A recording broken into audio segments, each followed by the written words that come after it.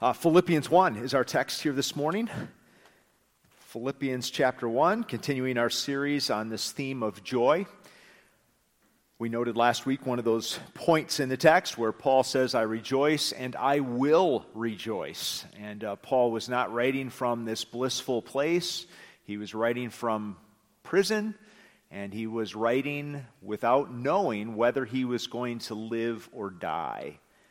And yet he is able to say with conviction, I will rejoice. And so we've been challenged on this theme. I know I have been challenged on this theme. I've gotten a lot of feedback from you. I think it's struck a chord. I don't know if you consider yourself to be sort of a joyful person, but this has certainly been challenging that aspect of my character. So Philippians 1, beginning in verse 27. Thinking about this theme of citizenship this morning, we've had several in our church family that have walked through the process of U.S. citizenship during their time here as part of our local church. And of course, there's a pretty rigorous process. There's a test that you have to take. Many of us might not, who are naturally born citizens of the United States, might not do so well on that test. It's pretty rigorous. And of course, there's a whole series of commitments that you are making when you become a citizen of the United States. You are to obey the law. You are to pay your taxes. You are to serve on a jury when summoned. You are to register with the Selective Service so that you are prepared to defend your country if necessary. And of course, those requirements are different depending on the country, right? If you are a citizen in Israel, there is a compulsory 2-year military service for every Israeli citizen. A few unique exceptions worked into their constitution, but by and large, male and female serve a 2-year military stint.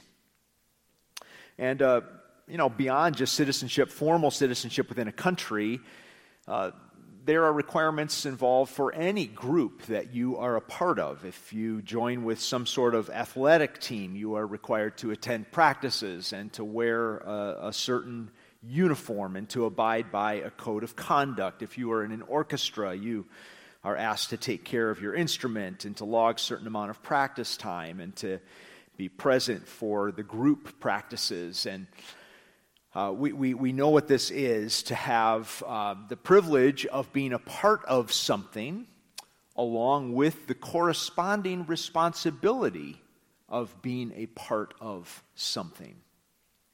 And Paul develops some themes along these lines this morning that we want to look at here in this text.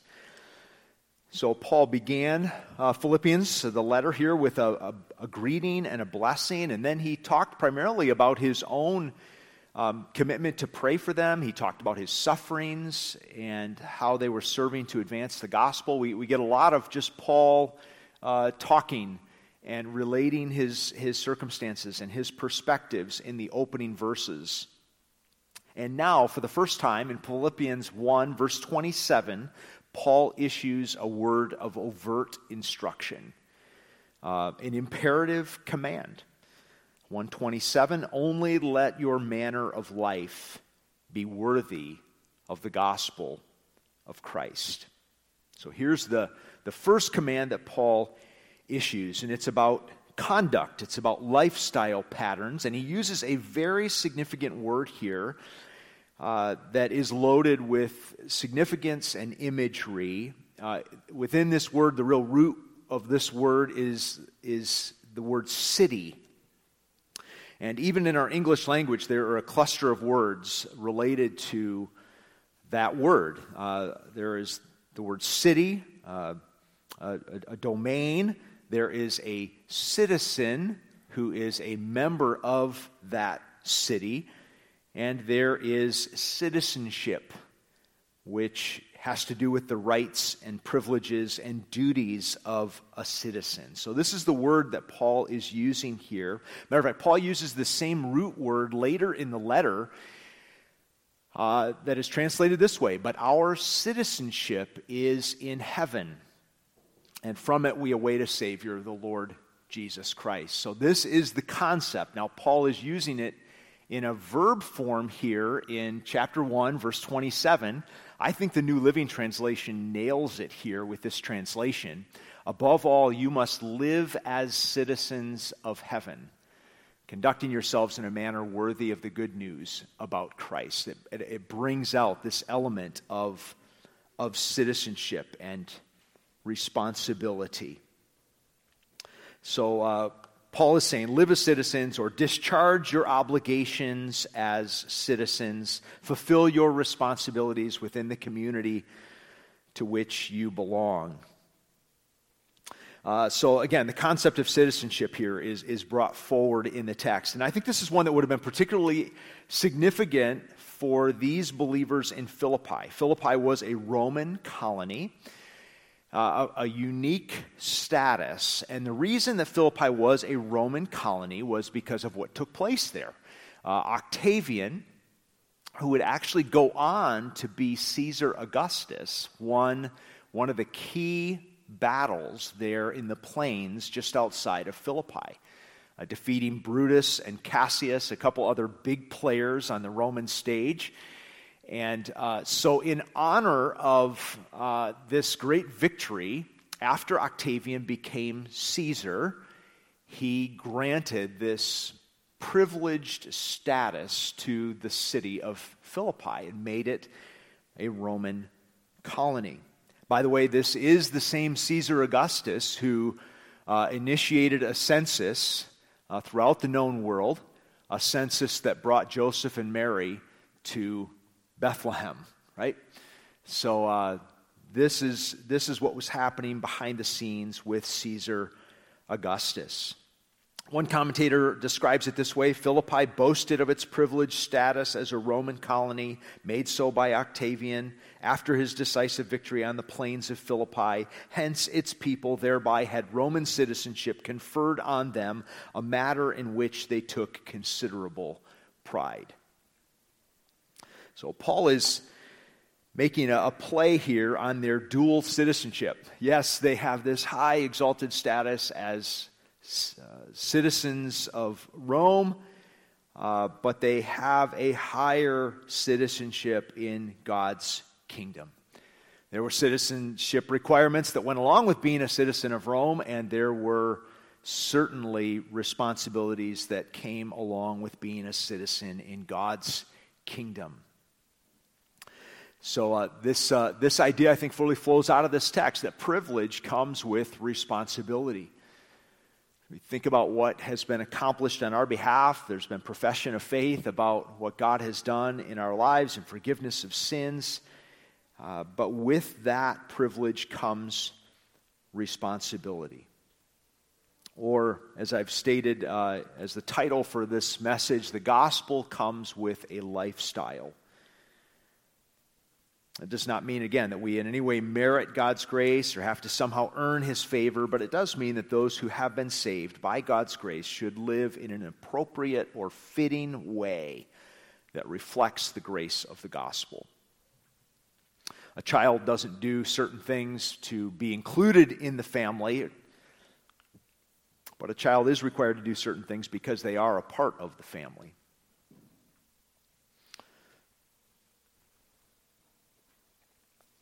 Gordon Fee reflects on this. The phrase presupposes that the gospel had known ethical content.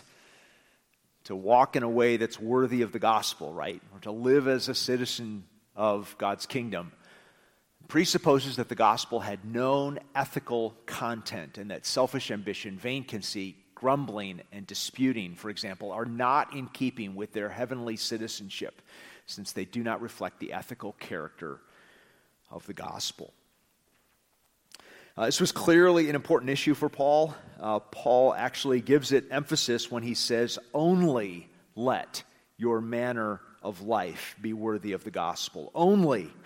This speaks of priority. Some translations say, whatever happens, or above all, let your manner of life be worthy of the gospel. This is the one thing that I want you to do. Paul says. Many suggest that this is the singular overriding instruction of the letter. This little concise command here in verse 27 that he will proceed to unpack in the rest of the letter. We want to consider a few facets of this. Right in this immediate context, Paul gives us some guide rails to help us in terms of how we think about this. So there's three facets of this citizenship that I want us to consider. Number one, the application. What would it look like? This is the question that's being answered here initially. What would it look like for us to live as citizens of God's kingdom? Paul's going to go on to describe this at length in chapter 2, and he's going to use the consummate example of Christ. But here we get a sense for what Paul is talking about, what his expectations are for the church.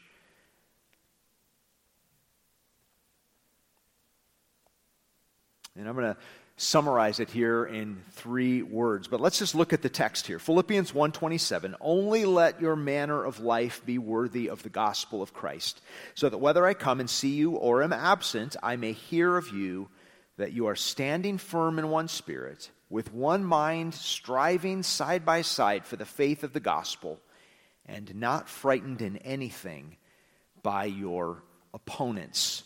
So the first thing that Paul touches on is commitment, standing firm in one spirit. This has the idea of continuing in a current state, not being dissuaded, not being sidetracked, not shifting your allegiances. The word for standing firm appears in a few of Paul's letters. Be watchful, stand firm in the faith, act like men. Be strong, right? So this is it. Be resolved. Don't be driven and tossed by the wind, right? By the currents of the culture. Stand firm. Galatians 5, for freedom Christ has set us free. Stand firm, therefore, and do not submit again to a yoke of slavery. So in Galatians, there was a temptation for some of these Jewish believers to go back to the law as their source of security. And Paul says, no, you've been set free from the obligations of the law that you can't keep. God has set you free. Don't stand firm. Don't submit yourself again to slavery. So continuing in a current state. Now, this does not mean that we are stubborn and unchanging curmudgeons or Luddites. Isn't that the term for people who are averse to all technology and advancement? I'm just, if it was good enough for the Apostle Paul, it's good enough for me, right? I don't ever need to change. Well, that's not the mindset we ought to have, but it certainly is as it relates to the gospel. The gospel doesn't change. Micah referenced this whole notion of hell. The Bible talks about hell. It talks about the reality of our separation from God in our natural condition and our need for salvation. We can't fudge on that just because it's unpopular, right? So we ought to stand firm in the gospel. Do not waver, do not vacillate, do not make concessions, do not be pressed into the mold of this world. Do not be driven along by the cultural currents. Stand firm.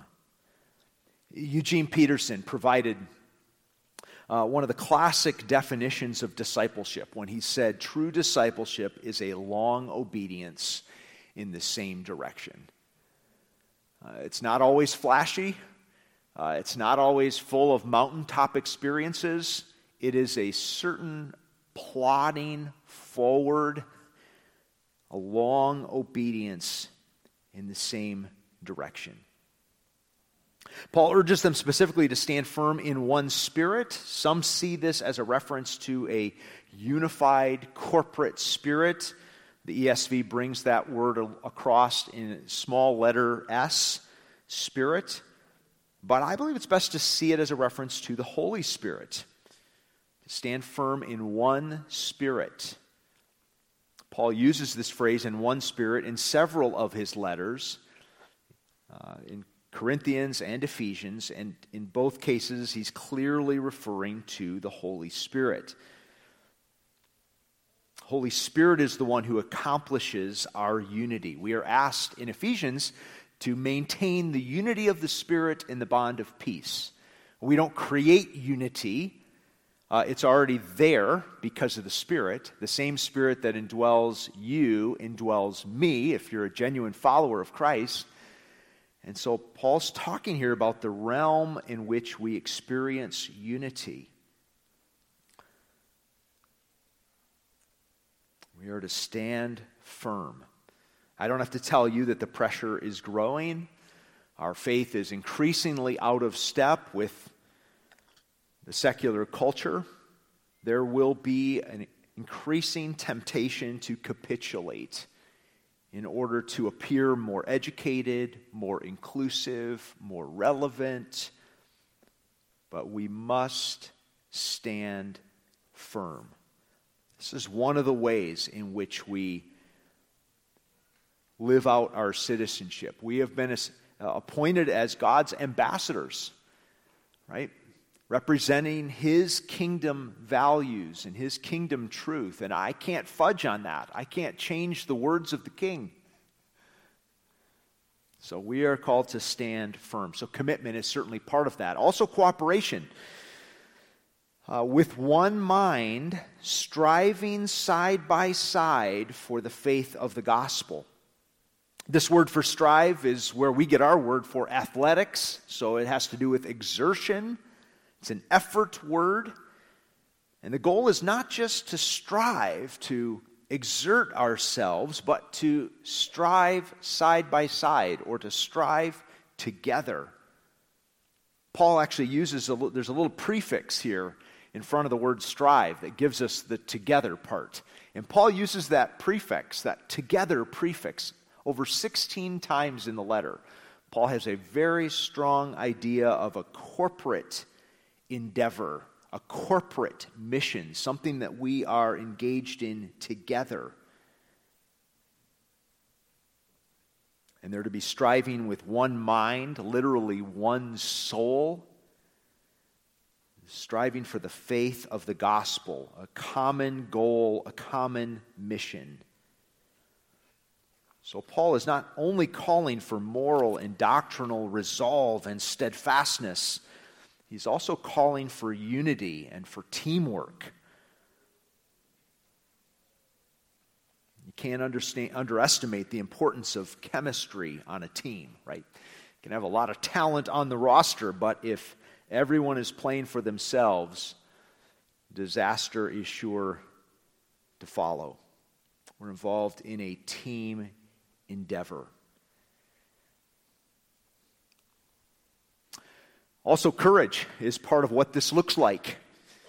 He says there in the beginning of verse 28, and not frightened in anything by your opponents. We find that these believers in Philippi had opponents. They had enemies. We don't know exactly who those opponents were, but Paul will go on to say in verse 30 that they were engaged in the same conflict that he was engaged in. So Paul was in prison under secular authorities, persecuted for his faith, and they were experiencing the same thing.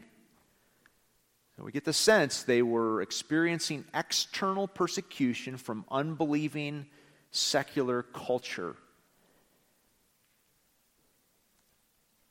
In any regard, these opponents were powerful or numerous, the type of people that could have intimidated these believers. Paul says they're not to be frightened by anything that these individuals could do to them. No enemy can thwart the power of God and the advance of the gospel.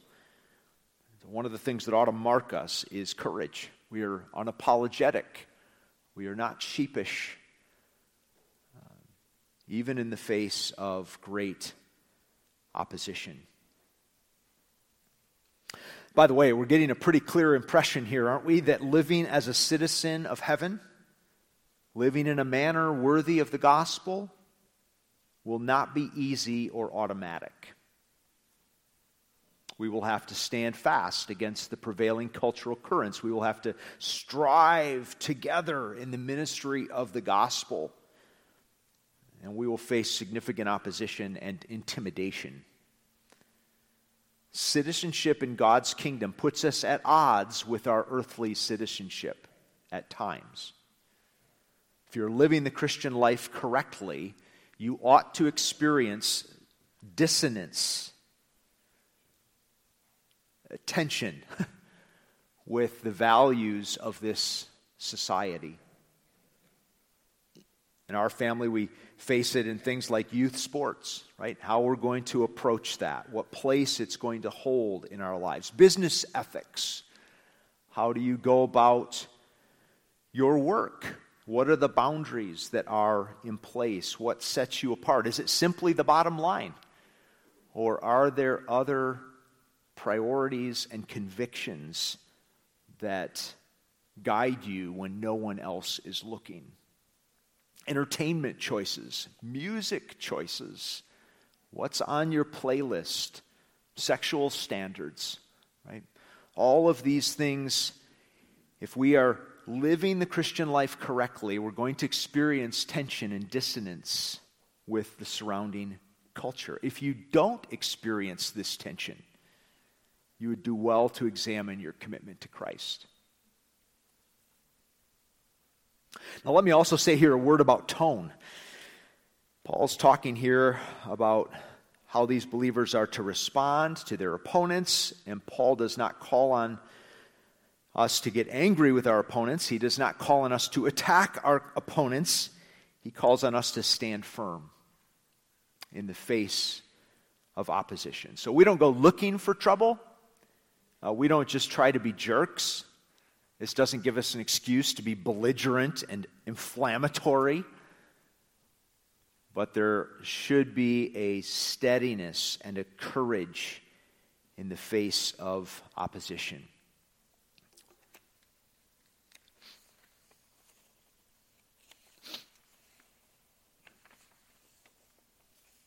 So this is the application of citizenship. This is what at least we're getting a sense of what it looks like. We also see here in verse 28 the impact of living worthy of the gospel, the impact of living as citizens of God's kingdom. What difference does it make that we live as citizens of God's kingdom? Verse 28, the end of verse 28, this is a clear sign to them of their destruction, but of your salvation, and that from God. So a sign is something that points beyond itself to something deeper, a deeper meaning that is communicated in this. So when you live as a citizen of God's kingdom, when you stand firm, when you strive together, when you reflect confidence in the face of threats and opposition, it symbolizes your victory, your ultimate victory. What causes a person to exude confidence when threatened by powerful people, right? You start to think, what does this person know that I don't know? Why are they acting this way? One of the favorite movies in our house is the Rocky series. I don't know what we're up to, number 7 or 8 now. I don't know. About Rocky Balboa, and there's one, I think it's in like Rocky 3 or something, where he is, Johnny could tell me whether it's in Rocky 3 or not, where he starts, he's bloodied, and he's facing Clubber Lang and this fearsome opponent, and he starts inviting, is that all you got? Give me another one, and he keeps inviting that, and pretty soon Clubber Lang is kind of, what is going on here? Why is this guy so confident? I'm beating him up. I'm winning the fight. But there's this sense when we exude courage and confidence in the face of intense opposition and threats, that it is a sign. It is communicating something about our ultimate victory. Consider how Paul and Silas's singing in the prison in Philippi impacted the fellow prisoners and impacted ultimately the jailer. Like, what is going on here? What kind of hope do you have as you sit here languishing in this prison? So this, our willingness to suffer and endure hardship for the gospel is part of our witness in the world. It's one of the ways that we arrest the attention of a godless culture. So there's an impact. There's something that's happening. There's something that's being communicated in the midst of our obedience. Finally, the encouragement, verses 29 and 30. Paul closes with kind of a declaration here that I think is really important and really answers the question, how should I think about the challenges of living as a citizen of God's kingdom? How should we think about the challenges of living as a citizen in God's kingdom? Verse 29. For it has been granted to you that for the sake of Christ you should not only believe in him, but also suffer for his sake, engaged in the same conflict that you saw I had, and now hear that I still have. So verse 29 begins with a little conjunction, for or because. So Paul's laid this all out, and then he says, for or because, and he gives a statement about the nature of the Christian life. It has been granted to you that for the sake of Christ you should not only believe in him, but also suffer for his sake.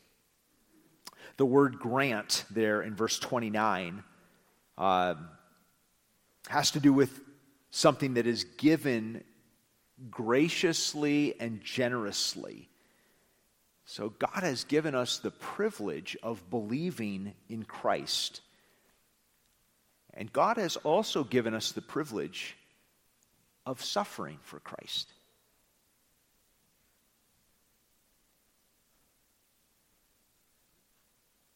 Paul was suffering.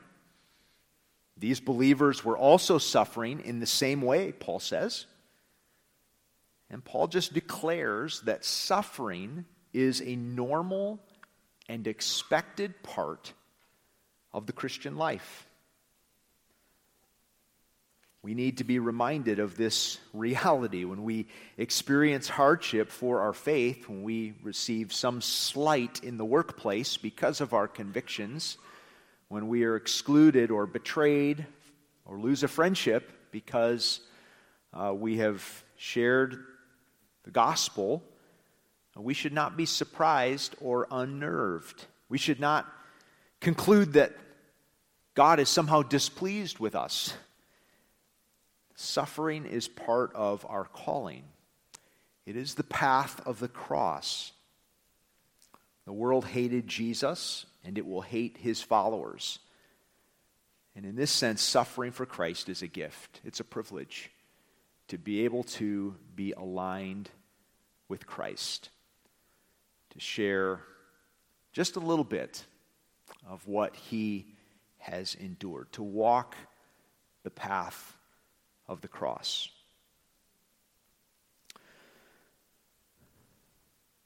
So privilege comes with responsibility. And again, in this text, Paul is calling us to live out the responsibilities of citizenship within his kingdom. It's easy to focus on the blessings of the gospel, but we ought also to think about the responsibilities of the gospel. As we close, I want to just ask you a series of questions to help you contemplate this and to think of what action steps might be for you as you respond to God's word this morning. Have you come to be a citizen in God's eternal kingdom of peace?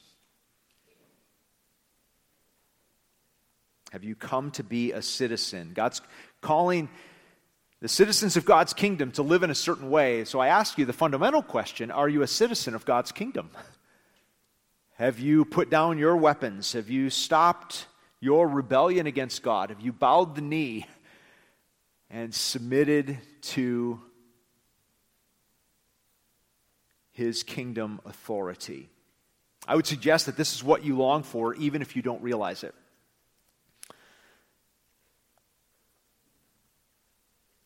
Peace with God, peace with others, peace with yourself, forgiveness of sin. This is the blessing of the gospel. The text says here that it has been generously granted that you should believe in Christ. The offer of the gospel is extended to you this morning on the authority of God's word. Have you received that offer? Have you become a citizen in God's eternal kingdom of peace? Secondly, have you recognized that there are citizenship responsibilities in God's kingdom? Have you grappled with the fact that the gospel comes with a lifestyle? It could be that you came to Christ at a very young age and were simply presented with the blessing and the perks of being a Christian, that you get to go to heaven when you die, that your sins can be forgiven. But have you really wrestled with the fact that the gospel comes with a lifestyle? That we've been made citizens, but there are responsibilities of citizenship that come along with being a citizen.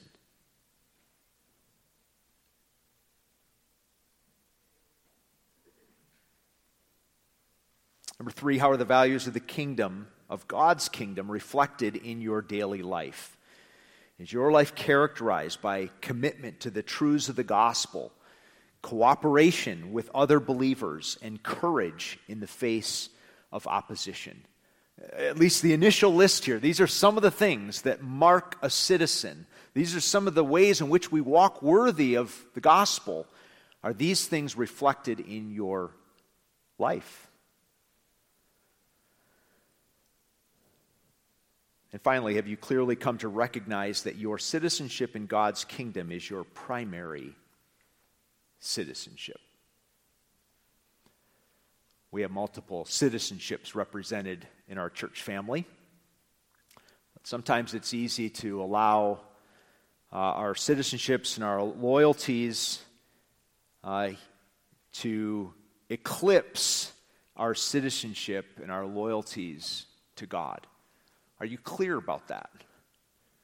These are people that had dual citizenship. They had the lofty privilege of being Roman citizens, which brought with it certain advantages in the ancient world. And yet Paul is telling them that's small potatoes. He's calling them to live as citizens of God's kingdom. Reality is sometimes we're better Americans than we are Christians.